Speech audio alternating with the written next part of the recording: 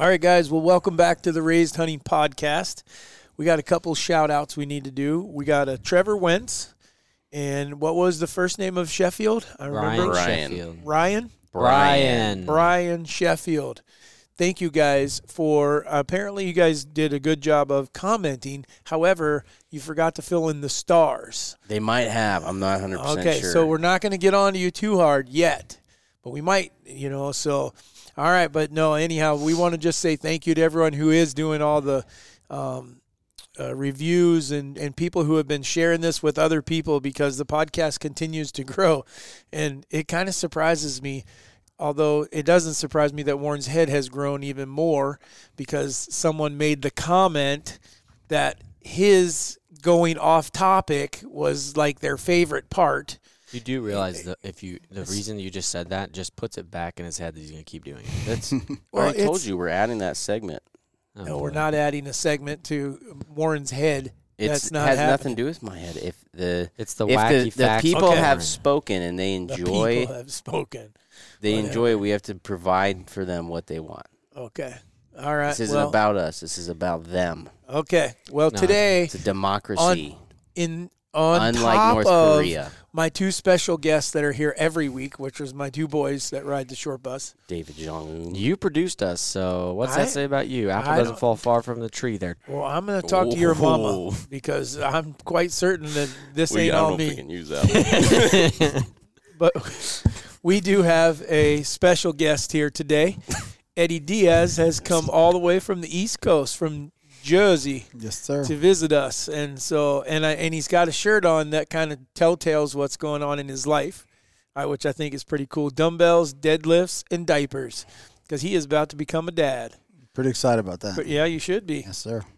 Well, welcome to Iowa. Welcome to the Raised Hunting Podcast. Glad to have you here. Thank you very much. Glad to be here. Eddie is a big hunter, and he's an instructor for Raised to Full Draw, and that's why he's been out here this week. We had really good camp, 57 kids. We had overload, so good time though. But and then we might get out and do a little fishing here later. Yeah. All right. Well, what are we going to talk about today? As far as specifically, Warren said it's East Coast versus Midwest. Oh yeah, so straight. Your gangster symbols you think are going to go? Is that the M? It's an M, yeah. For what? Then Midwest? Midwest. Wait, why don't you just do this? Then you could do both. You just do it like that. Is that backwards for you guys? There, Midwest. Just simple. Isn't that an actual one? The East Coast one is easy. I don't know. That's how we roll right there. So that's that for goes, everything. that goes right in line with my my off-topic tip for today. Which is not even a tip. It's just an interesting fact. You named it wacky tips. Warren's Warren's wacky tips. Yes. Do you think that you're creative? Of course I am. I would beg to differ. Do you know where New Jersey got its name? No. From England. Okay. So you guys went from New England and you just went New Jersey. Where's the? Yeah, I got it. I'm gonna have to double check that for. Hold right on. Here. I feel like that's extremely obvious that England would have named it. You also know that I'm also born and raised in New York, so I'm a New Yorker. Let me ask you this: where did Iowa get its name? Why do you guys all do new over there? Oh yeah, where did Iowa get its name? New York, New Jersey, New England.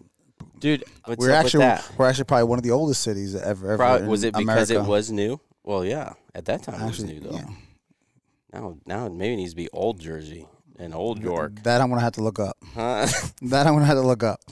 Well, I'm just asking. But I think that was a little before my time, so I can't be responsible for naming of something. Going off of your fact from last week, that was not even close. That was horrible. Because it was really relative? Bad. No, because it wasn't even that great of a fact. Like, oh man, wouldn't have ever imagined that England would have named some of the states in the eastern part of the country.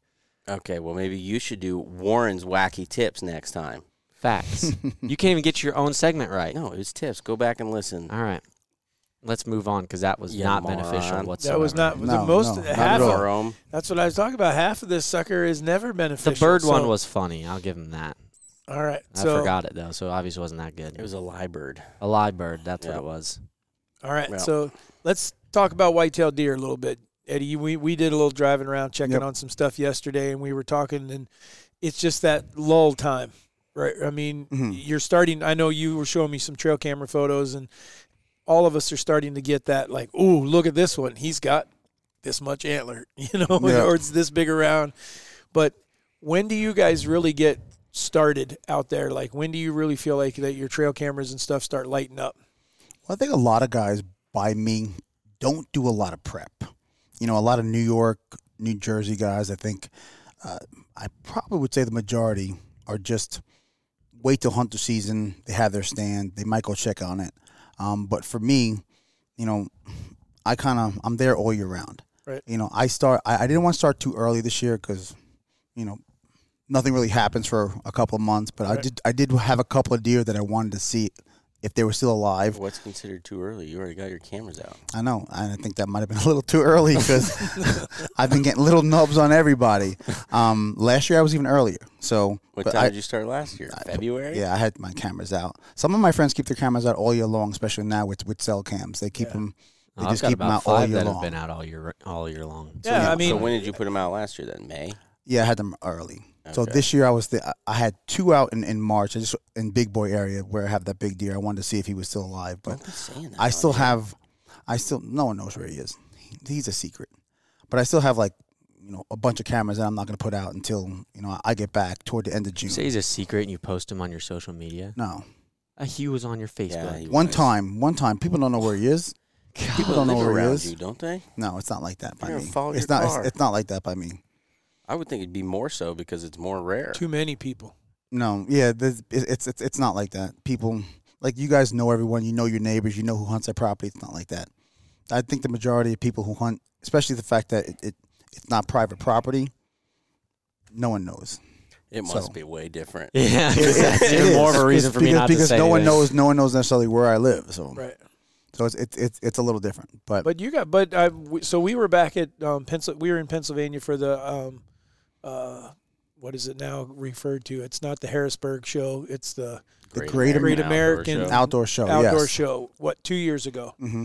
And when we were back there, people were coming up and showing us pictures, and like trail camera photos and deer they had killed. And New Jersey was one of them, but Maryland surprised me. Maryland's got some really good deer, and then it was Delaware. Yeah, Delaware for as small as Delaware is, we kept having guys come up and say, "Yeah, I killed this one in Delaware." And there's thick hardwoods down there, and they were not like 140-inch deer, 50-inch deer. They were 170, 180-inch deer. Big bucks. Yeah, they were monsters. That's weird. I didn't know that. But they also, if I remember right, they were telling us that it was like it's one buck over there, or they have a lot of limited. In Jersey or in Delaware? In Delaware. In Delaware. Well, I hunted Delaware, I believe 2 years ago, and I've seen some of their state land, and it's really thick, and it goes for miles and miles and miles. So there's definitely a big buck back there.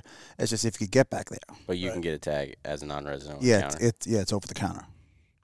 How many states do you hunt? Because you live where you can access several. Yeah, so usually I spend most of my time in New Jersey, but I do hunt Pennsylvania a lot, as well as occasionally upstate New York, and then a Delaware or Virginia once in a while, which is a different type of hunting down there. Yep. So, and the deer are big. Virginia, Maryland have some big deer. Yeah, they didn't years ago, but it's all changed. I mean, not all of it's changed, but a lot of it has changed. A lot of states have found Iowa seemed to be one of the forefront leaders in that if you have quality rather than quantity, it works. And they've learned that, and I think that's one reason why our tag is so high and it's so sought after that you got to draw it. And so a lot of states have followed in suit with point restrictions or width restrictions or a combination of both. And then hunt clubs and stuff like that are doing the same thing to manage their deer to get to the age structure, to hopefully get their deer a little older. And everyone, it's paying off across the nation. I mean, are they doing that over there though? Oh yeah. Are they doing that around you guys? I don't know about in New Jersey. Yeah, I'm not sure if they're doing that by me. PA is for sure. They're one of the big ones. Like a point restriction or what? They went to a point restriction that was. When did they do that? Well, New York. I know New York, upstate New York has done that several years ago. So you have to have at least 3 points on one side. Right. So that's helped upstate New York because when I was younger, I would hunt one side though. What? Like 3 points on each side, or just one side? On one side. So let's say it was a 3, and then it could be a spike as long as it's that. But when I started hunting, let's say when I was 14, 30 years ago with my dad, there wasn't any. So you could go upstate New York, and there's so much dense woods, and especially in the Catskill Mountains where I hunt, that you could literally spend a week in a tree stand and never see a deer. Found your deer. Literally never see a thing. Found his deer. What do you mean? In the Catskill Mountains. He said when he was a kid. Oh, dang it. Oh, when I was a kid. Like so much for nobody not knowing. So you'd go up there, and we'd go up during shotgun or go up early, and it's just so people say if you go upstate New York and you see a 6-pointer, it's a trophy because you might never see another deer again. An 8-pointer is great. So, but since they've done the antler restriction, they say now they're seeing bigger and bigger deer because guys would go up there and, when I was younger, if we saw a 4-pointer, you shoot it. Right. You see a spike, you shoot it. Now they're not allowed to do that. Well, that was when I lived in Virginia. As I was growing up, same thing. I mean, it was pretty much shoot any buck you saw. Anything. And I won't say that it was. I don't know if it was common not to see a deer. I mean, it would happen more than it does living out here or in Montana for sure. Or even when I moved to Arkansas, the deer density was more. But it wasn't uncommon to go hunting a day and not see a deer at all. You could have that happen pretty regularly. And if you were a guy like holding off for a decent sized buck, you had a good chance of eating a tag. I mean, it just wasn't like they existed everywhere. That's hence the reason. I mean, my comment to my wife years ago was all I want to do is see a Pope and young deer. I mean, and I was in my 20s when I said that to her. I'm still waiting. No, you've seen one while hunting. Still waiting. Maybe to kill one, but I just wanted to see one. Yeah. I had never seen what I truly could say that I thought was, which I probably couldn't have scored it very well in either. I probably might have seen one and didn't know it, but I didn't see anything that was like way over, 125 inches. And so it's just a whole different ball game as you move around the country. Everyone's hunting it's just different, whether it's hunting down south and you're hunting swampland and things like that. You guys have a little bit of both. I mean, I don't know about right in New Jersey, but I know like Maryland, you can get into some of the where the Chesapeake Bay comes in, and it's totally different but then parts of Maryland are mountainous and like West Virginia. Mm-hmm. So it's really cool, One of the things that I definitely noticed it's a difference in hunting culture. So I started bow hunting again when I was 30. So I'm 47. Been a long time. The last 5 years I've been out here. The first time was 5 years ago I came out here. I had 12 years of bow hunting before I came out here. Where I am, no one talks about numbers. No one. I didn't even know what it meant to be 130, 140 inch deer. No one even ever says when people show deer, they don't talk about numbers. When I come out here, it's a lot more focus on this age class, this age class, this age class.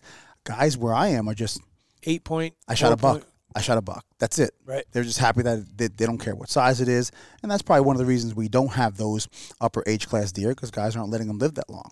Well, it's probably partly like if it's. I mean, I don't think you'd hear people near as focused on the age or the size of them here if they weren't that big, because you get to a certain point where, a buck's a buck, but then when you get to like 150-inch deer, that's a bigger buck. Then you get to 190-inch deer, and that's a really big buck. There's all these different classifications of it. I think I don't know enough about the East Coast, but from what I've seen, as far as just from other people and some of the deer you've shown me, I think that you guys. The genetics of your deer are not all that far off of what we have there. here. I agree. They're getting there. Well, the deer that you've got, your big boy, I really think but that deer was pushing 180 last year. But he's definitely not the norm. He's definitely an anomaly. That is what I'm saying is if you guys had the same one, you never will because you have so many more people and so many more hunters, and it sounds like I think you guys have a lot more public than we do too, where land here is a lot more controlled. That your guys' deer. If they were able to get to the same age structure that ours are, that I don't know if your guys' quality would be that much different. I think genetics I think the biggest difference is not necessarily mainframe size. It's either tine length or mass. I think that's one of the biggest differences because you've seen deer I showed, even that one I showed you today, size-wise, it was 23, could have been 24 inches wide, but it was pencil thin. So it's just. Was he 2? Or but I think the genetics are different. In terms of for sure, in terms of mass-wise, you're heavy, but even body-wise, your deer are heavier. 140, 150 pound dressed deer is huge. How old are those deer though? Granted that they're probably only 3 years old. A lot of I don't think you're killing many 5-year-old deer back there because they just don't have an opportunity to make it. Well, there's not a lot of our 3-year-olds that are going to weigh more than 150 dressed. Mm-hmm. I don't know. Yeah. I mean, what do you think? So what we get 3-year-olds dressed here?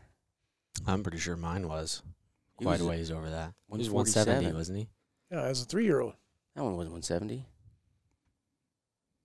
I'd have to go back and 140 look. or 170. It was 140. I think. Well, it might have been, but you're also talking about the end of the Late, rut and the winter. I mean, we were almost to December. No, I don't think a lot of our 3-year-olds, I think, are still going over that pretty easily.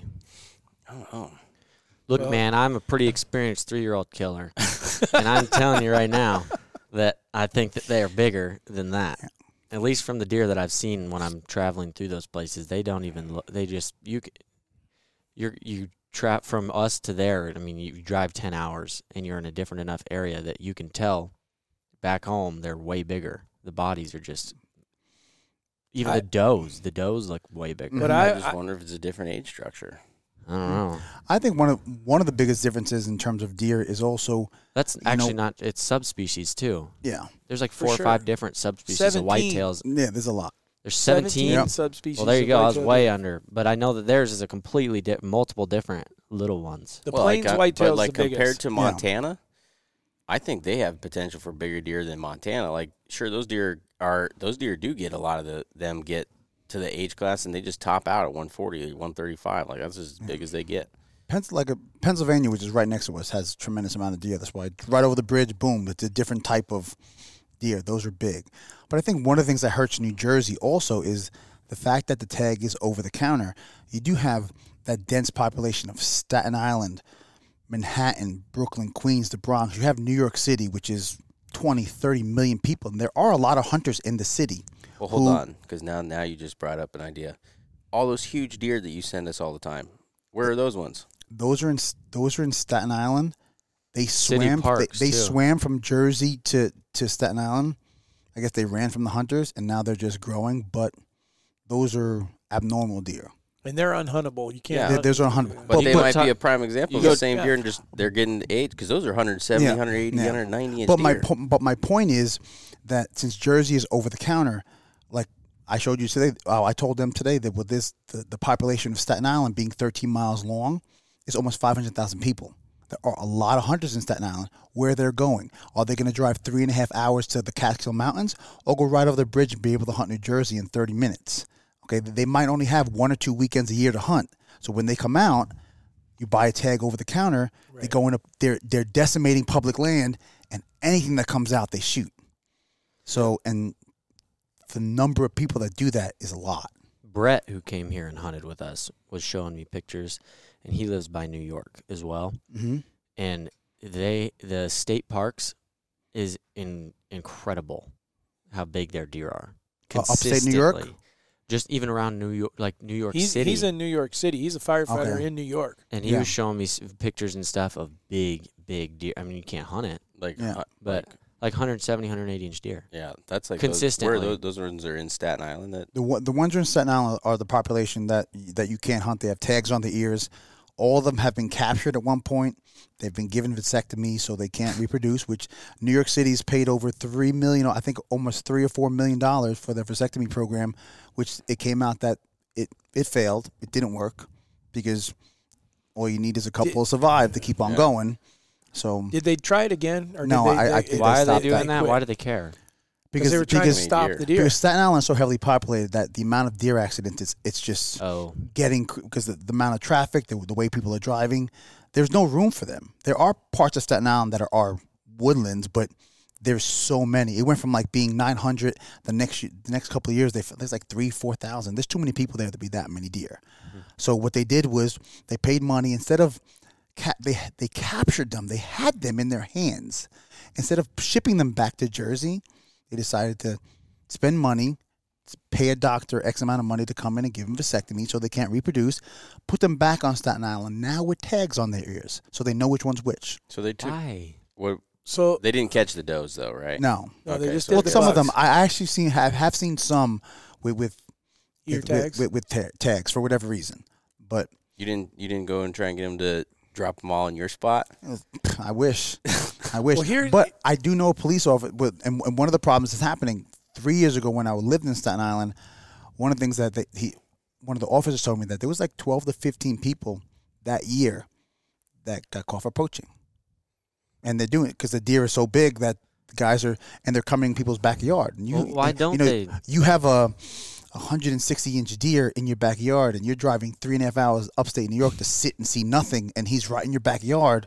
No one's around looking. These guys are tempted, and they're getting caught. And why wouldn't they open it up to hunting? It's too densely populated. That's what I was going to ask. Both. So I agree. They could designate areas in the state parks on the state lands where they designate stands, and people would pay money, and that's, absolutely. And that's my whole point with that stupid program that they came up with is the taxpayers' money. So we all paid for that to happen. Well, probably not us, but New Yorkers. New York, but the average person is what I'm trying to say. Is the average person's paying taxes for them to go out and try a program that you know is going to fail because you cannot get every single buck and keep every other buck from finding out that does are in heat across the river. Mm-hmm. That's all it would take. They had biologists tell them that wasn't going to work. Well, some biologists must have convinced them that it was going to work. Because there are parts of, because where I was I'm right next to the bay, which leads to the Atlantic Ocean. There's parts of the area between Staten Island and New Jersey that are maybe 100 yards wide. It's not very far. And they swim that in a heartbeat. And there's people who videotape them sometimes swimming over. Right. So, but it sounds like it could, with that many people, it would be hard to even shoot them with a bow, I would imagine. It's got to be pretty dangerous. It would be hard, but I know there's certain programs in New Jersey that have municipal areas where they do allow a certain amount of hunters to hunt in places, and they make it a rule where if you're one of the people selected, you get put in a designated stand, and you actually have to shoot 5 does and before you're allowed to take 1 buck. And that's how they manage it in Jersey. They could do the same thing in New York. There's enough hunters that would apply, and even if you give us a test, give them a proficiency test in terms of our hunting knowledge and our hunting safety and our ability to shoot.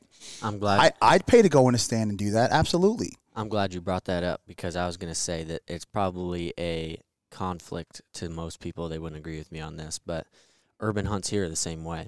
So if you want to get an urban tag for, say, Polk County, which is Des Moines, it depends on the area. But one, you have to be approved. You go through like the sheriff's office, or the police department. They approve you for it.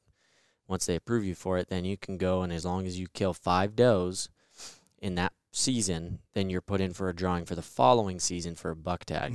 Now, if you want to continue that, you have to keep 5 does as your minimum. But if you are the top, if you kill the most does. It's like one of the guys I tracked for this year killed like 31 does last year, and he killed the most out of all of them.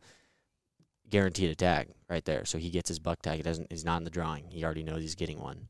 If we do a doe contest, he's not allowed to enter. In my opinion, I think that where Iowa is at right now with a buck to doe ratio, I do not think. And you said that, I don't remember where you said you do it, but you have to kill your doe before you can kill your buck. That's in New Jersey, because New Jersey declared, I think it was like 5 or 6 years ago, they declared like a statewide deer emergency. Yeah. That's why they made this, because there's so many deer in Jersey. And I think that they should do something similar to that in Iowa, simply because your buck I haven't even checked now, and I don't think it's any better than what it was 5 or 10 years ago, and it's like 10 to 1, like 10 does to 1 buck. Here? No. Yes. I don't think it's that bad. Yes, it is. Go talk to the biologist. I had a biologist tell me that. And so 10 to 1, it's healthy is 1 to 1, if not 2 bucks to, or what is it? 2 does to 1 buck, right? Yeah. So 1 to 1 or 1 to 2, and it's like 10 to 1 right now. So it's way out of whack. Yeah. And I think that it would be extremely beneficial to have something in there that, we have world-class bucks, but you got to earn it. You got to go kill a doe or 2 or something of the sorts, because I do think that would help our population. I think our hunting would be better. I'm not saying that it's not already, but I do think that you're going to have a lot better ruts. You're going to have a lot better hunting. You're going to have better quality and better healthy population if you were to do that. Oh, I think the state would agree with you. They'd like to kill a lot more does, and they keep thinking issue more doe tags, and more people will just go kill them. They don't. And it doesn't work that way. But where they do that for us, they do that in September. They don't wait until October. Come October 1st, you can shoot whatever you want. Well, that's why we open September 10th or September 7th, and you earn a buck in September. If you want to shoot early season, You have to shoot a doe first before you can take a buck. They somewhat attempted that with us last year, but they did it way out of whack. They opened up a high-powered rifle season because we don't have high power here. High-power rifle season for a week or week and a half, something like that, once the season was over. So January 10th, everything's out. Well, the next week you could go with a high power and shoot as many does as you could get tags for. And just for the leftover does. Yes, and so that was a good idea in theory, but now we're dealing with whatever does were bred that we're going to have fawns, whatever bucks have maybe shedded already that they're shooting and not having any clue what they're shooting, as opposed to doing that a week before season and allowing people to do that. Or like what we're talking, or what I'm saying, of doing a requirement. You have to shoot a doe or two in order to earn your buck tag. Well, we're talking about earning. What do you think about this idea? I kind of feel like it's a little unfair, and I know our goal as hunters, we want to inspire the next generation to come and hunt and get them involved, and that's why one of the reasons we do the camp. But make the youth season that they can only shoot does. Because why should a 6-year-old be able to shoot a 182-inch deer when we have hunters that have hunted for 20 plus years and haven't got a chance to even see a deer like that? And a 6-year-old is coming out there with a 350 Legend and blasting a 182 from 200 yards away. You just gave me a phenomenal TikTok clip. No, that's going to blow up. Seriously, though, I agree with you. I just don't think, listen, and I want to inspire them, but hold on, before we go too many youths are shooting, I have one question they're shooting such big deer. Are those deer on Staten Island like tame? There's some of them. So many people? Some of them, because too many people feed them. So too many people feed them, and they'll just stand right there. You could probably walk within 6 feet of them. I have before. I've walked of big deer 4 or 5, from really big deer, and I'll sit there and film them, and I'm like, and they just, because people feed them all the time because they think they're pets. Okay, I was just curious on that. But also you would think that one of the reasons why they could not harvest them, because I lived in Buffalo for 1 year, and there was a deer problem in Buffalo, and they did what was called a bait and shoot. That I know someone who was involved. They put 1,000 pounds of corn out and had sharpshooters from police department sit 100 yards away, and then boom, boom, boom, boom. That's how that was their idea of getting rid of the population. Well, one of the reasons that they couldn't do that in Staten Island, it's like Russia with the wolves. it was crazy because, and so many people say, well, there's so many starving people in New York. There's so many homeless people. Why not shoot that meat and then donate it?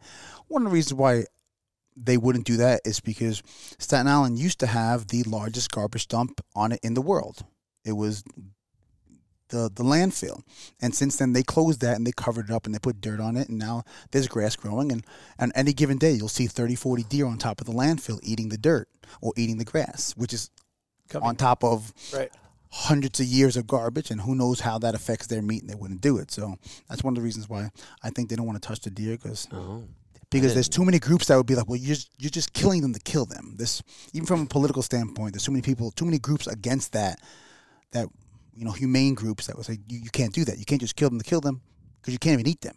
How far is Staten Island from your place? Like, how long does it take to get there? About 40 minutes, 45 minutes. Do you mind if I stay with you in January? That means it's a mile away. Listen, I'm going there every day, and I'm going to grab their antlers and pull on them every freaking day. I will have. Wait, are you allowed to shed hunt it? Yeah, absolutely. My hunting season ends. And I have friends, and I'll show you pictures of friends who shed hunt every year, and they get you better tell them, buddy. Sorry, out of luck. I am pulling them off their heads. Warren's gonna be over there with a little hammer. Listen, I'll put you in a tree stand. You could hunt if you want. I'm checking them every day. I'm just gonna go up to them, bring corn, Frank, and pull and see if they're ready. How awesome would that be? They're just pulling 80-incher. Now that's a freshie right there. I can tell by the way it is. There are a lot. This will be perfect for TikTok. It's dripping. Okay. I wonder what deer it went to. Hey, let's see if the other one's ready.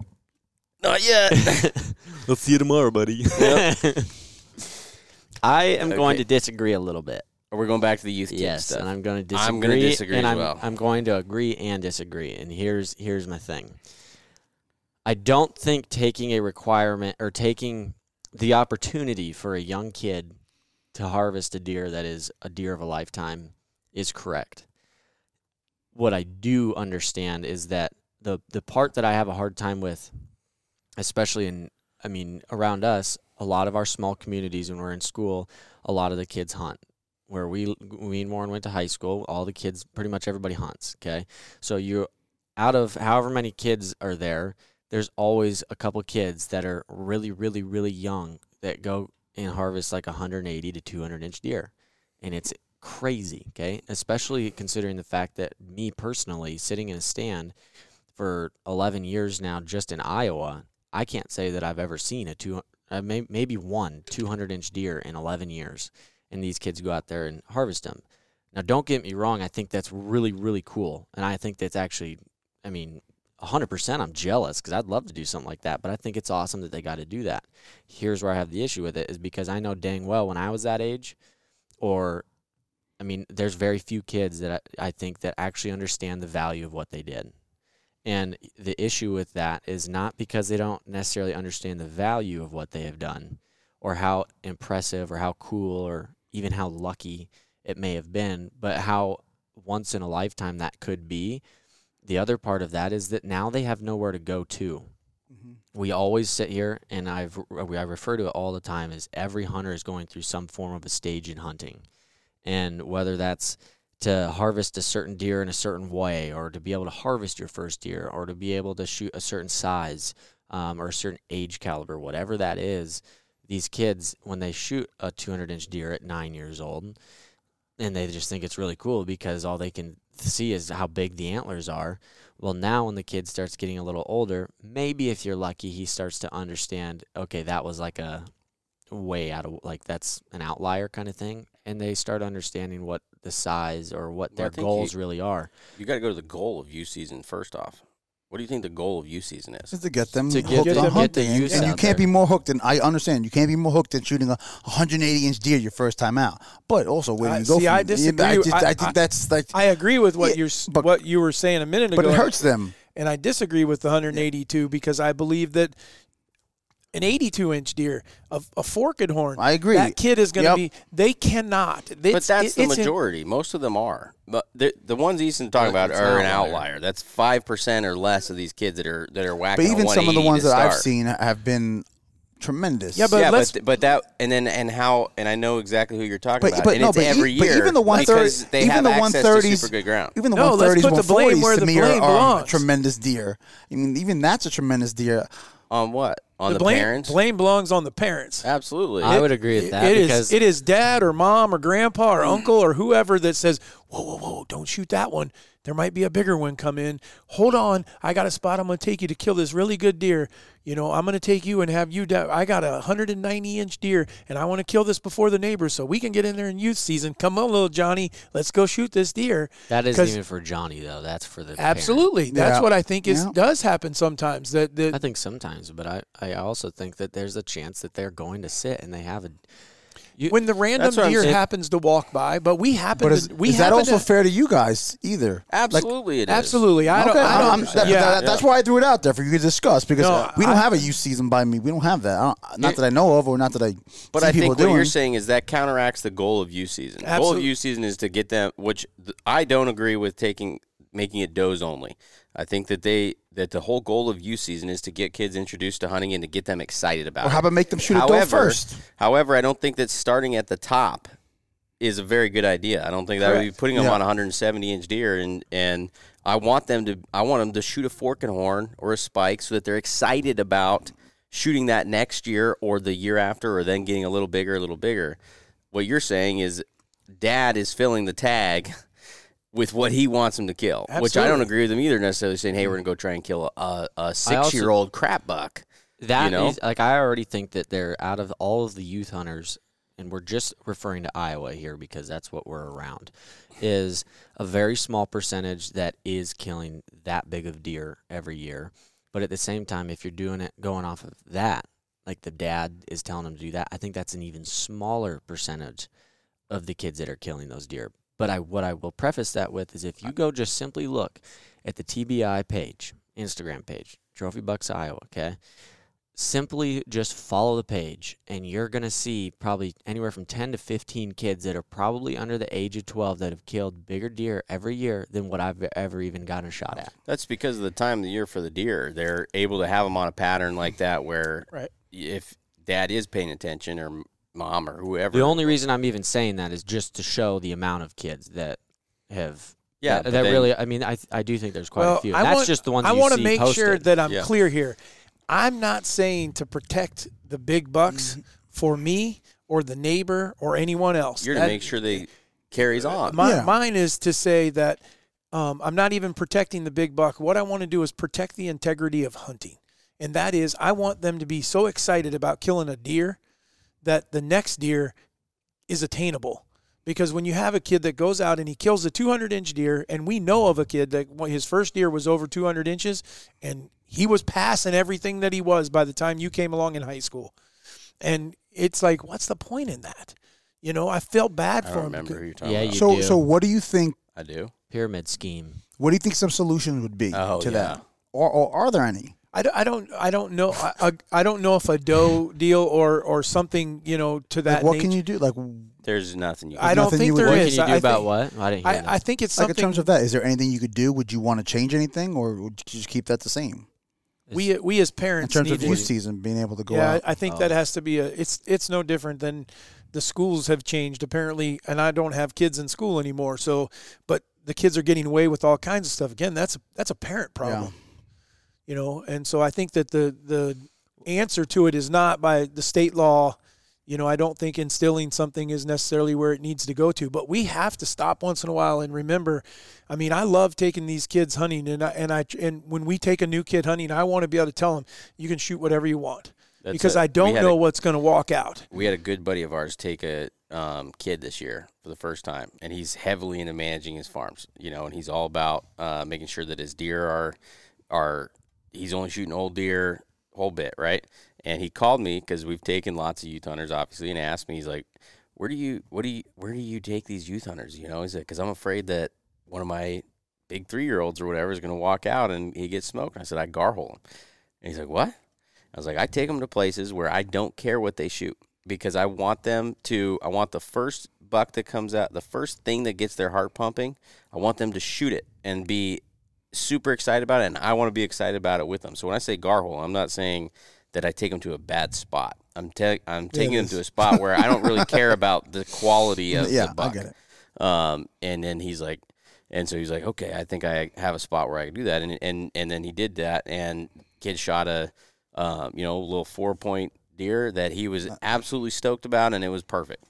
You know, that's what I think your youth tag is.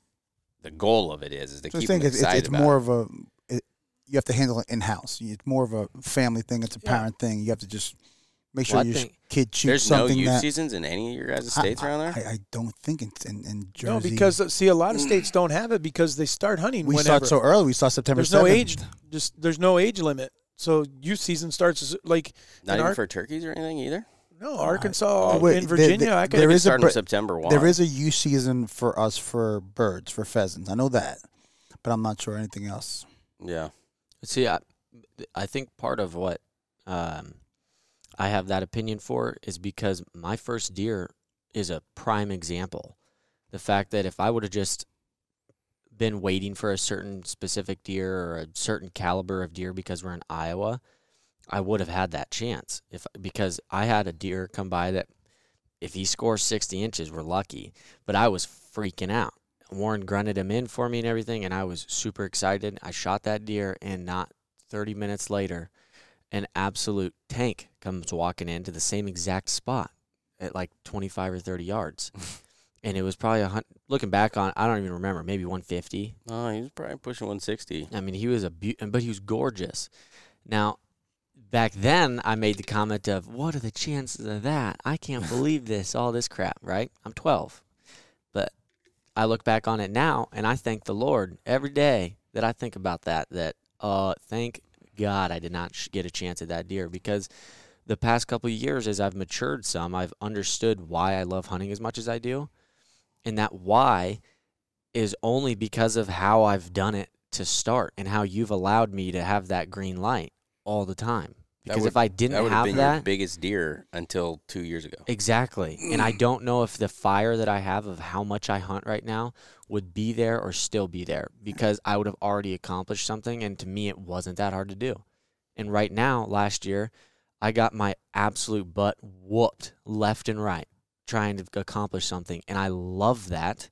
I hated it in a moment, but I love it because you have the opportunity that you have the new thing. You have the something that you have to accomplish, and when you start at the top, where's the top now? And I think that as far as the sake of hunting, when I was at Pope and Young talking about it, not only are we trying to get new people involved, but we're trying to keep them involved. And I think that a lot of the kids that get the opportunity to shoot these 180, 200-inch deer 10 years down the road, why do they do that? They either are going to have that fire that they're going to want to keep hunting because they love the hunting that much, or they're going to get to the point of, I already kind of done it. Who cares if I go or not? Or I don't really care anymore. And maybe move on to something else. Devil's advocate, though, maybe they won't. Because here's the only thing I'm going to say about that. I think that if you think about it this way, when you killed, Touch, who else? You killed some good deer. The 10 at the house. At the house and with Dad or with me or whoever. And then once you got older and you weren't a youth hunter anymore or a kid anymore, now you had this new desire to go do it on your own, right? And so now it wasn't necessarily about the size. It was about doing it yourself. Yep. And where I could relate that to is elk hunting. I know when I killed that bull in New Mexico, that little 5x5 bull I killed or whatever, that bull to me was a sign that I was capable of doing this myself. Because every other bull at that point, Dad had called in for me, and then I got a shot at him, right? So it wasn't like, hey, I've already killed an elk. I'm not interested in killing an elk now. And I still shot a small bull. And I was stoked about it because I was like, holy crap, I was able to take what Dad taught me, and then I was able to do this all on my own. I made every single decision. I made every single call, and then I did every single thing and killed this bull. Yeah. So maybe it wouldn't matter. Maybe the kid kills a 200-inch deer. But in 6 years, now he has that goal of, I'm going to do that without Dad's help or without my family's help. I'm going to have my own place. I'm going to go and I'm going to find this. I'm going to find this deer. I'm going to figure it out. I see. I could 100% see that, but at the same time, for me, the timeline or the progression of my hunting has been kind of flipped. Like for those kids, I think it would maybe be like, hey, I want to do this on my own now. I want to see if I can do it, maybe do it again or do it this way or whatever, some new challenge. And for me, honestly, anybody that's listened to some of the stuff we've talked about maybe in the past year or so has probably heard me say something along the lines of, I've taken a break from hunting before. And when I've taken that break from hunting, it wasn't because I had accomplished everything. It wasn't because I had done this or that. It's because I wanted to know if I really liked it that much. And then when I came back is when I understood why I liked it as much as I did and started doing it again. And I don't think that necessarily, yes, I wanted to do it on my own. Yes, I wanted to have my own places and everything, but I don't think I ever stopped, in my opinion. Actually, I know I didn't ever stop because I was so accomplished. I never had that in the back of my head because, I'd killed, at that point would be 2 big deer, still in my opinion, 2 big deer. But there was also another 10 or 12 or whatever of does and forked horns or little basket racks with it too. So it wasn't I guess my point is that mine wasn't because, or not hunting wasn't because of something that I had accomplished. Mine was because I wanted to know why I wanted to hunt. So you're agreeing though, really?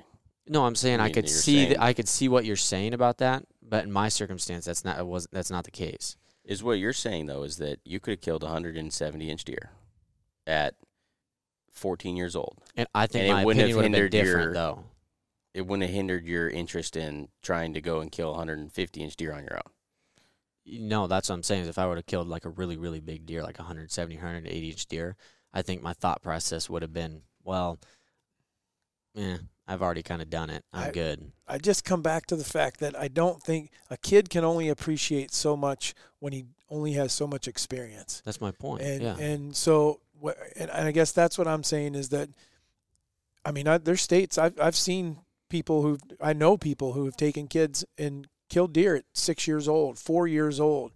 I mean, I just don't think that kid can really appreciate what he's done or what he's accomplished, what he's doing. I mean, it just doesn't make. I'm not saying not to take them. I'm not saying not to get them involved. But at what age can they? That's what I'm saying. They're at any age. Some of the states have no age requirement. No, that's what I'm saying though. So what age? What is it in Iowa? Between what age and what age do you have youth season? Like when can you start? Up to 6? 17. 6, like No, how? Like, I don't think. I don't. but how early It's can they 16, start? Yeah. I don't know if there's a limit. I don't. on it. That's what I'm saying. I think So you could be a 6-year-old out there, and Yeah, as as long long as you know as how they to shoot a have somebody 350 with a Legend, you hunting can shoot whatever you license. want. Yeah. And then when does it stop? 16. I 16. believe 16. I think through 16 is why I was I saying think 17. so, yeah. I think through 16 is still considered youth. And it's But- how many weeks before your season starts? Like if you Two. so they get 2 weeks of youth season. September 15th through Wow. up to October. October 1st. 1 is when we start. And those But they have to have a person with a hunting License license with them. Yep. At what age, though, would you be able to state that a kid can recognize what he has or has not accomplished? It's There isn't. based That- on the that's- individual that's I kid would and how agree. he, I yeah, mean, you there's can't. not a way of doing that, and that's why I'm saying it's not a law thing. It's something that we have to do as a parent. You know, it's like saying, when do you introduce the first cuss word to your kid? Yeah, I'm just thinking. You know, yeah. that's up to the parent. That shouldn't be up to television. That shouldn't be up to social media or whatever. I should have the opportunity to do that myself. When I decide that my kids can hear the first cuss word, or if they're ever going to, or talk to them about sex, that's on me. So that let's shouldn't throw, be let's on throw the a school really, or really any- random one in there then, a really tough one. I like random. So let's just say that you got a new youth hunter, and now you take this kid and let's just say Eddie. Eddie's kids ready to go hunting. Eddie Jr. Okay, Eddie Jr.'s ready to go hunting. Okay. And we're putting you in the fatherhood position for Eddie, just as a stand-in. Now is what happens is you go and you take him out to this spot where you're just going to let him shoot whatever, right? And a 180 walks out. Shoot it. I'm Okay. going to tell him to shoot it. I know Why where not tell him to pass? because, I mean, I'm not going to take that. Kid's going to be excited. If it was a spike, he was going to be excited. That's not what I'm not. That's But what now I'm, he's already at the top. This I'm- is I'm- contradicting. That's This why. is But interesting. that's why it's a rough one. I'm not, Interesting. No, I'm not going to There's no manage. answer to I'm it. not There's gonna no teach- answer to it. I'm not But going to if he teach passes- a 4-year-old or 6-year-old management. That's what I'm saying. Is that we're But not. he this can't is- appreciate it. Maybe you make him pass it, I'll make it. and then he shoots a It spike. all depends where it is, because if it's on a piece of property that I own, I'm grabbing the gun for him because I don't want him to shoot it. Because I've never seen anything close to that size. So no, you're not. We're saving that for me. I just wouldn't let him do it. I wouldn't let him do it. I'm going to make a bold You wouldn't let him statement. do it? I wouldn't let him Okay. do it. If I was, I would teach him restraint. I don't know. I've never been in this because I don't have a kid, obviously. But in my opinion, I would like to think that I would not let him shoot that deer and be banking on the fact that in 5, 6, 7, however many years, he'll look back on that and appreciate why I did that, because he's going to become a much more accomplished hunter anyways than that. I don't want that deer to define it or let him feel defined by it. It could go both ways. But at the depending same on time, kid. I'm- Tough one. It goes I'm both sitting there ways. thinking like, I agree. I agree. shoot as quick as you can now. Okay. Actually, I can say But that. it No, does- I screwed up. But I totally lied. I do agree But with your Joey, point. It I does told him take to shoot. Yeah, but a Joey's good also amount of experience to Joey be able to truly appreciate something. has the maturity it to be just able to make a does. full decision. Yeah, but Well, it was his And you, have, first and you deer. have to make a decision where Yeah, that is. But And- Joey made the decision. And I'm just That's gonna fair. I'm just gonna tell the three of you, because I'm the only dad as living dad Mm-hmm. that's sitting here at this table. You aren't gonna be able to tell that kid no. You won't take a gun from him. You won't do I don't it. know, man. I'm telling you That's right a rough now. one. That's a rough It's one. like, you don't know New Jersey, I know, I'm sure, man. because you'll be more excited as a dad East if he Coast. shot that deer. Absolutely. And even if you never shoot a deer that size in your entire life, you're happy for the kid. I agree. It's hard to sit here now and say that, but I'm sure when he's in front of me and I look at his face and he's like, "Daddy, I want to shoot that." All right, go blast him. I'm not gonna go do it. You're not I gonna be would able to say I would no. much I rather wouldn't have be able my to say kid no. tell me that than my kid look up at me and say, "I don't want to shoot that small buck." Mm. That now I feel like I've screwed up. I've delivered the wrong message, because you guys were all about shooting when you were young, and and even though I was already killing stuff and starting to manage myself, I was not going to put that on them. That was not what it was. We just need to try to find one that, a legal deer that you can shoot, and we'll be ready to rock and roll. Well, even when we moved to Iowa, I just got lucky. Yeah. Everyone's like, "Oh, man, started killing." No, I got lucky because those ones came by first. You can ask Easton where I shot my deer out of the same exact stand that he did, and I was trying really hard to shoot one probably 25 inches smaller than that a few hours before, but he wouldn't come in. So You remember that deer? No. Yeah, I think that's can tell. I think that's a huge topic. Just shook my I mean, head. I really do. And One of the campers did bring that up to me. The young gentleman Keegan shot his first buck this year, and he's like, Ed, I shot the buck, and then a couple minutes later, a bigger one came by. Well, listen, I'm glad you shot the small one because that one's going to grow back bigger next year, and you can come back and maybe get it bigger. So, but even the kids were thinking, I want their goal, even though they never shot a buck before, and he's been hunting for X amount of years, he wanted the biggest thing. I was like, listen, I'm happy you shot the small one. Part of the I'm happy issue you shot is we've talked about it a little bit, but it's us, 100% us. Actually, I wouldn't say 100%. I'd say a big portion is us, and I say us as in people like us, people that have a TV show, that are managing farms, that are doing this, posting social media things, as well as parenting. The same culprit, I guess you could say. But I think the issue with that is because that's what we're doing, because that's the stage that we're in with hunters. Because you two have been to certain stages in the past 4 or 5 years where I've still been the one sitting here shooting with the first thing that walks by. But they don't understand that, because when they're scrolling through social media or they sees a TikTok where we have 10 of our biggest deer over the past 20 years on one thing, one, they don't understand the time frame of which those videos came from. Two, they don't understand that where we've come from, or where somebody that has a show or somebody that has a big following on social media has, or the amount of time that they've put in to find these deer, or the amount of work and effort and things like that. And so as much as it's kind of a double-edged sword, because in my opinion, we're not doing the wrong thing whatsoever. We're doing what we're doing. We're trying to help people understand how we're doing it, the way we're doing it, and the things we're doing, and all sorts of stuff. But at the same time, simply posting that is almost wrong, because you're sitting, a kid's going to see it, but you're never going to be able to avoid that. So I guess I don't really have a point with that, besides the fact that we're to blame too somewhat with that. But I don't know how you fix it. I don't know how you help with it. User discretion is advised. You have to use common sense, because at the same time, you got it. I think it's just as wrong.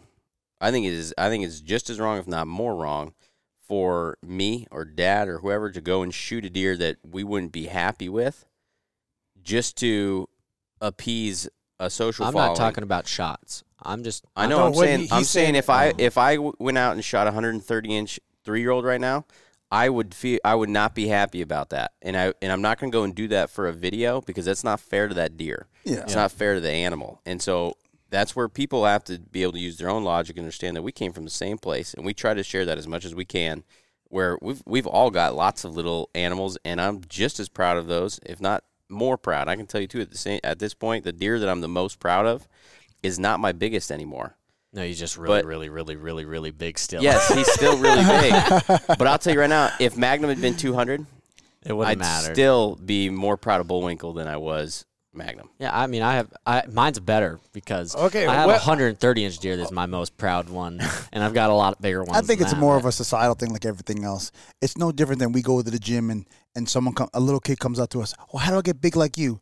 You got another 34 years to go before you get there. They don't realize the stages that you went to get there, and everyone wants instant gratification. Yeah. They wanted to get it now. They don't realize it takes time, effort. You got to put in your hours. You got to put in your work to get there. So, yeah. But I want to clarify, because you made the comment, yes, I'm not going to go shoot a 130-inch deer.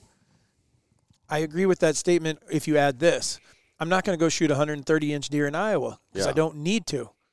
I know what my hunting, if I went to hunt with you, and a 130-inch deer walked out, that's the biggest I'm shooting deer. it. I understand. I would want to know, if I was going to hunt somewhere that I don't know, Louisiana, Mississippi, Kansas, somewhere or wherever. I did that in Missouri 2 years ago. Yeah, I want to know. 125-inch deer. Yeah. I was stoked.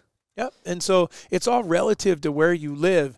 And I hope that we're doing a good job in that we are changing the norm, because I agree with you, Easton. Television, and I think when you're saying we're the culprit, that's what you're referring to, is the TV portion of it. And we kill big stuff, and it goes on television, or it goes out on social media, and people see it, and they think that's all you ever do. You guys are just killing big stuff.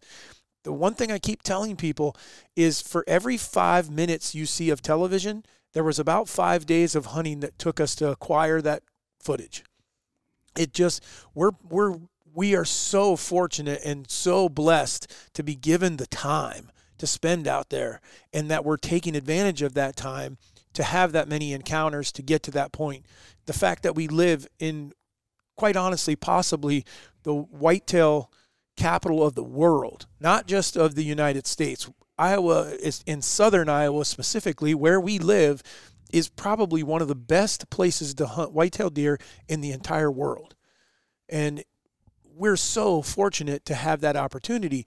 If we didn't live here, if we lived in another state, and it would be relative to whatever that was. Yep. And so that's why some of these people that show us their pictures sometimes, and they always qualify, well, they're not as big as yours. Yes, they are. Yes, they are. Relatively, they are. Yeah. Take Brahma. If you look at Brahma, you killed him relatively quickly this year, right? Because you killed him October 24th or something like that. But yet, how many days did you hunt this year still before you killed Brahma? No, probably 10 or 15 at least. So you still had 15. If you're looked at it as you're going on a hunt to Iowa, that's over 2 weeks. Yeah, for sure. Waylon keeps telling me, when are you going to let me kill a big one? I said, when you take enough time. It doesn't. He's like, what do you mean? I was like, you can't come here for a week. I was like, I can put you in every spot that I was going to go and sit. I could do everything exactly the same. And I am telling you, there's only one thing that's going to give you a chance at killing one of the big ones, unless you get really lucky, is time. You need to give me 3 weeks. If you want a really good chance at killing one of the big dogs, you got to give me 3 weeks. What is your argument for the outfitters out there that are bringing people in for a weekend still doing it successfully? I don't think that a lot of them. But that's the time that they have, though. People, but they're not. They're not. Well, I want the answer to that. No, they're not. There's not a lot of them. There's not a lot of them that are coming here and shooting 170-plus inch deer or 160-plus inch deer that are 5 years or older. There's not that many. But I think there is quite a few. And what they're doing is, hold on, because there is an answer to that. I believe there's 100% answer, and that is the outfitter is the guy spending the time. Yeah. And he's simply putting a different shooter in there. We're spending that amount of time. I understand that, but we're doing it for ourselves because we're hunting too. And so what happens is we don't have time to bring in 3 or 4 people and say, okay, I'm going to spend enough time to focus and find this deer, this deer, this deer, and this deer. You can't do that. Well, that doesn't add up. It does add up. Because the other thing, too, is instead of us sitting in a tree stand, we're at a different farm scouting with our binoculars. Absolutely. Then we'd be able to kill all of our deer in 1 week.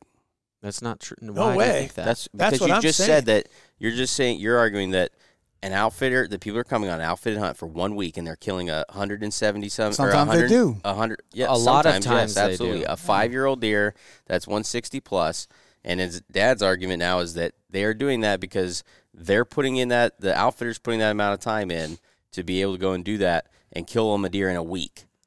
And you're saying that he's giving them a better chance for right, sure. Right, but is what I'm saying then is if that's accurate, then every single year you should be killing your deer either between November 1st and November 5th or October 25th and because it's got to be based on wherever that one deer is or what deer is. So then he's not going in that stand until he brings that person. No one's even in that area until he brings in that person. Right. So that person has a better chance because it's untouched. Yeah, but you still got to get that deer to do that during that time period. You're not getting them to and do I anything, guarantee though. there's a lot of people that go to outfitters and spend $4,000 or $5,000 and come home empty-handed.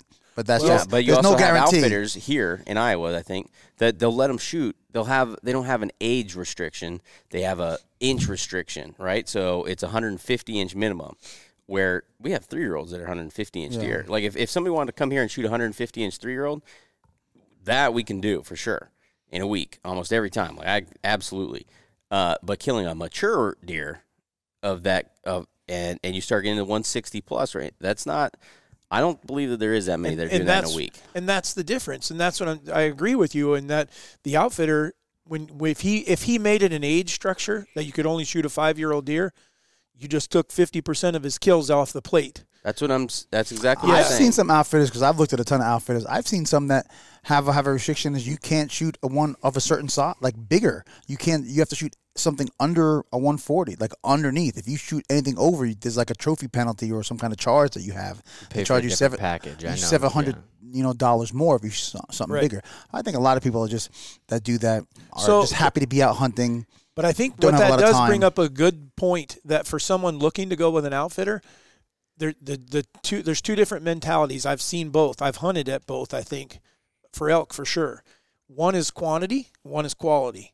And if you're going with the quantity one, then meaning he's running as many hunters as he can. He has good deer, and they're getting killed. Someone's killing them because he's running enough hunters that eventually someone kills one. I'm looking for the guy that doesn't take as many hunters. So maybe instead of killing 25 bucks and we see 10 of them and they're 180, I'm looking for the guy that still killed 10, but he only took 15 hunters, through the whole course of the year, or 10 hunters, or maybe he only killed 5, but buck per hunter ratio is way better, and so you have a better chance at least having that opportunity. I mean, by far, I would rather go that way. But that guy's also charging a lot more. He's charging more. He's charging a lot more and you to do probably that. get more time. Like Possibly. some of them have 10-day hunts. Yeah. And I think that's more of a realistic time frame to try to kill deer of that caliber. But I've seen out 5-day hunts, 3-day hunts. Oh, there's one right around here. They do 10-day hunts and stuff, and they have exclusive farms and stuff you can pay more for. Those guys are else strictly gets to trophy hunt that. hunting. Then they're looking for the 170, 180 big one. And typically the client that's coming there he's already at that point. He's already killed X amount of deer, and he wants to kill. He's looking for the next level. And so that he's the guy that says, "Hey, I'll pay extra money to be able to hunt more days and stay." And I've seen hunters that do that. They come in and then they get there and now they're hooked. They see the buck that they're wanting, but they didn't get a shot at him. They go to the outfitter and say, "Look, can I pay to stay?" And next thing you know, there's a dude camped out at, it's like there was supposed to be 4 of us in camp. There's 6 because 2 more guys are down here and they're staying. It's okay. I think we should do that at some point just because it'd be really interesting. We should go in and we should take the amount of days that it's taken us to kill deer that we were truly trying to kill, meaning one that when you say, I'm going to kill base drop, right, or I'm going to kill bullwinkle, or I'm going to kill straight up, any of those deer, and then we should take the amount of days hunted and we should average it and see how many days. I don't do that. It's painful. But I'll bet you the average is 3 weeks. It's a lot of days. I would agree with that. And a full 21 days or more. Someone like me right from now. Jersey who's hunted a lot, like even last year, I had easily over 130 sits, and I've maybe seen in 130 sits, no lie, 10 bucks all year, maybe. How many deer do you see all year? Not a lot. So I thought you said Jersey has got a ton of deer, though. I know, but either they don't like Puerto Ricans, or I'm in the racist deer, or I'm in the wrong spot. So if I ever do an outfitter, like I want to enjoy the experience. I want to enjoy the clubhouse, the people, the talk, the conversations. And I want to shoot a good deer. I'm not expecting to shoot a 150. I want to go out, especially if I was a financial advisor again and only had a certain amount of time off. I had 1 week of the year to do that. I want to go and have a great experience. Shooting a deer is going to be a bonus. I'm not looking for the 160, 170, 180. If I shot a 130, I'd be happy. It was a great experience. It's a great time. So, and believe me, You would be an ideal client. no one would appreciate shooting a deer like that more than me. So. And that's because it's been so difficult. It's been so I difficult. got 4 points, guys. It's so difficult. But I have a baby coming, so who knows? I'll probably have like 20 points by the time I come out here. I don't know. Because We're after I had to switch from righty to lefty, I told myself my goal was to shoot a Pope and Young deer lefty. So I haven't got there yet. It's been 17 years of hunting. What's the biggest deer you've ever seen that you think in Jersey? Hunting wise, right? on the hoof. Not that big. You think you've seen a Pope and Young? I've seen on the side of the road or in fields, yes. When I've been hunting? in my stand, nope. Really? Not nope, one? Not one. Not but one. You get pictures of quite a few. Yeah. Yeah, I do. Of quite a few. We might have such some a other tease. problems here. Damn anti-Puerto Rican deer. I don't know what it is. I get pictures of a ton. I get in the woods and I get nothing. Like, so, and listen, I'm not sure I don't shoot deer. I shoot deer, but there's nothing. Are. When a decent one comes out, and when 120-inch or whatever deer comes out, it doesn't pass me, because at that point that's a big deer. But it's my 90th sit of the year, and it's just I'm so frustrated that I haven't seen anything. Hold on though, because now this is really interesting. So you've never seen a Pope and Young deer? Maybe while I'm in my stand, possibly. Once or twice, possibly. Okay, but one I missed. But you kill 115 to 120-inch deer every year. Yeah. So you're killing the top 1% of bucks every year. You're no better than us. Meaning he is as good as us. That's what I'm saying, is that based on what I have over there. Is what I'm saying absolutely. is from the public eye, when people see us kill 160-inch deer, 70-inch deer, 80-inch deer, you're doing the same thing, but that's just what you have available. I agree, because whenever I bring my deer, because he's big. Like whenever I bring my deer to, I use several butchers or taxidermists, or everyone's like, oh yeah, that's a great deer. That's a great deer. Even though if I brought that out here, they'd be like, why would you shoot that? But by me, that's a good deer. Right. So that's cool. No, I think you're doing. You have a deer that are over Pope and Young on camera every year? Every year. Every year. And just every year sleeping in front of my stand, around my stand at night, sleeping around my stand. They'll knock on my door and say, "Hey, it's nighttime." They're all over. Daytime. It's crazy.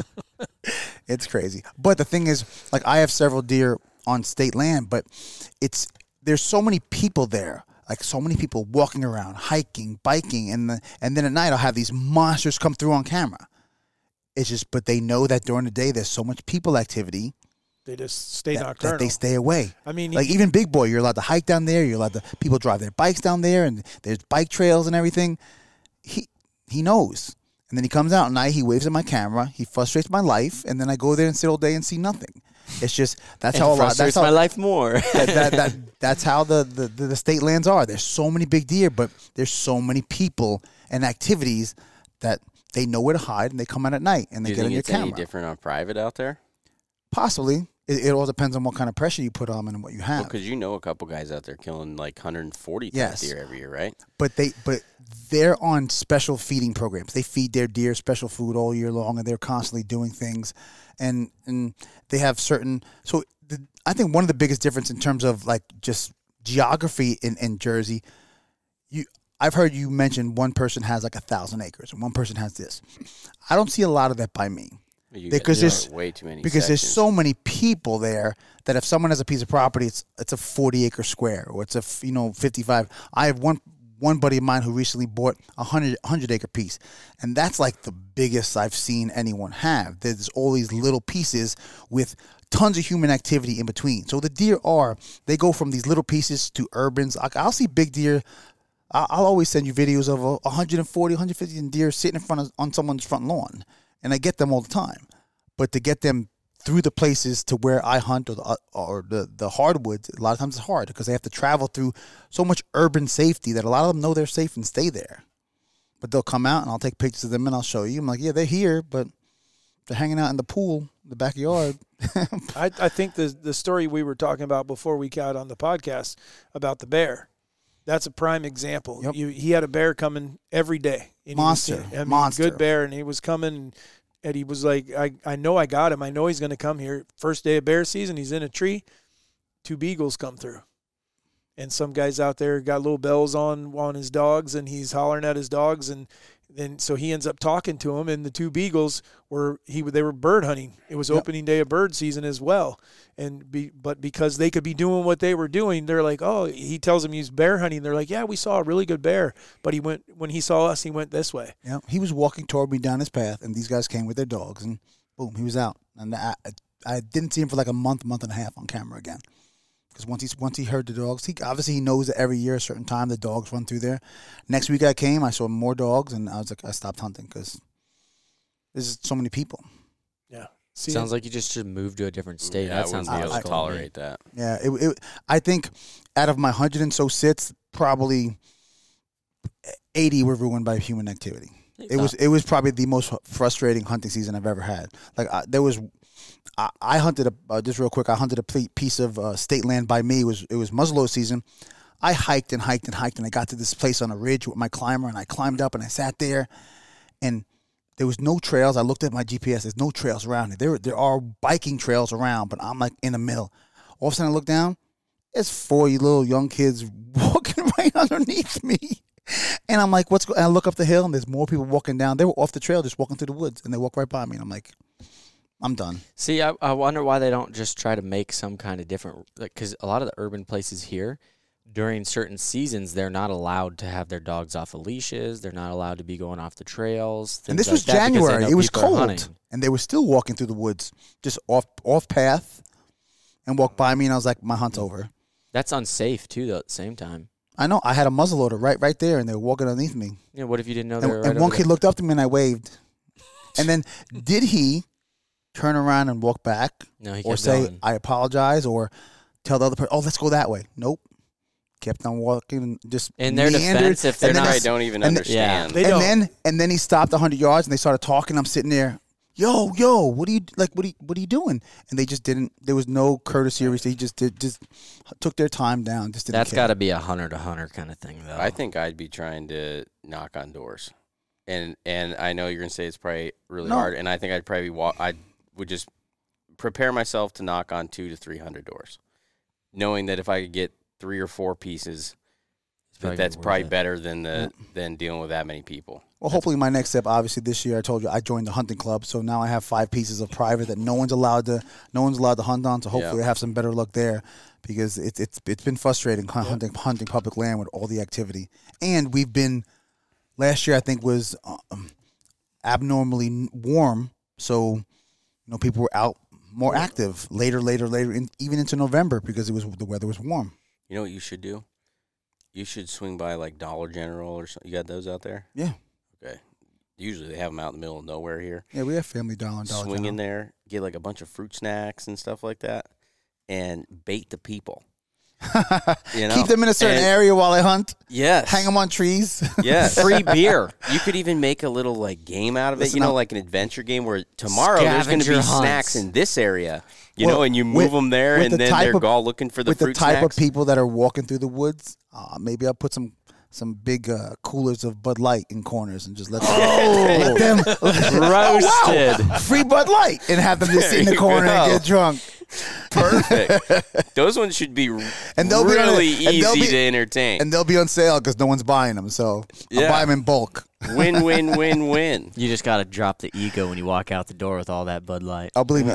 I'll be in my mask and my hair. No one will know it's me. It's my people bait.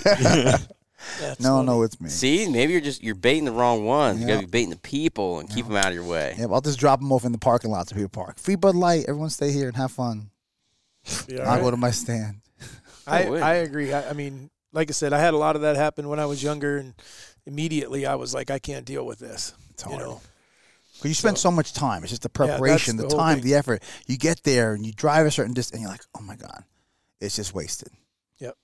So, No. and there's no, what amazes me, even in states like Pennsylvania, there's no restrictions where they allow deer hunting, small game hunting, because I've had a lot of small game guys ruin my hunts too. Hunting small game and bird all at the same time. There's zero restrictions in terms of zones or locations. Like a bird hunter could be shooting pheasants there, and the small game guy could be running his dogs through there, shooting rabbits, and I'm right here trying to deer hunt. And I've had that before, and I'm like, well, this is just a chaos. We're all doing it at the same time. No one, the only person really having success is the bird hunter. I don't know how you guys don't have more people get shot. Yet we do Yeah. Well, every year. Yep.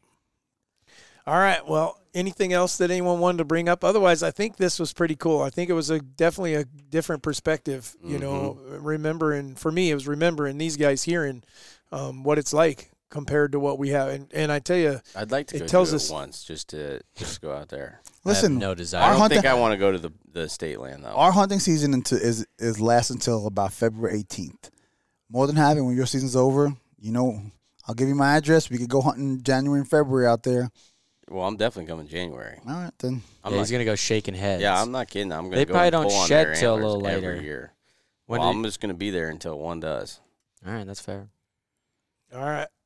Well, guys, we want to thank you guys again for joining the Raised Hunting Podcast. This one was good. Eddie, thank you for joining us. We sure Thank you. appreciate it. Thanks for coming out, helping with camp. Yes, sir. Good luck on even though, Mr. Gangster sign over here. Good I luck agree. with the new little one. That's going to be a lot of I fun. appreciate Well, that. hopefully we'll do it again after you yeah. have one and see what your thoughts are, especially Yes. when little Eddie does start hunting with you. So that'll be fun. But anyhow, I wanted to thank you guys. Do us a favor. Keep dropping the reviews. Keep letting us know, what's going on. If you got topics that you want us to cover, put them in. Let us know. Shoot us a message on social media or through our website. However, make sure you guys go to Hype Innovations and check out the new sticks that have hit the Market. hit the market. But I guess the other part of that is our scents I think I can. Yeah. I think I can say that should have scents back in stock and ready for sale by. I'm gonna say July 4th, but I'm thinking it's gonna be earlier than that. I think East and I talked about it too, so we're letting you know now. We're gonna do something where we'll let like podcast listeners and people that bought last year know first to make sure that they get their stuff. Yes. Yeah, because we're still gonna have a very hard time keeping it in. Well, So, we have so many people that have contacted us in May and June asking for scents already that we're anticipating a flood of sales. It's all good. It's good. But we do appreciate you guys, and we want to make sure that the loyal listeners are taken care of first. So thank you guys. We sure appreciate you. This is the Raised Hunting Podcast signing off.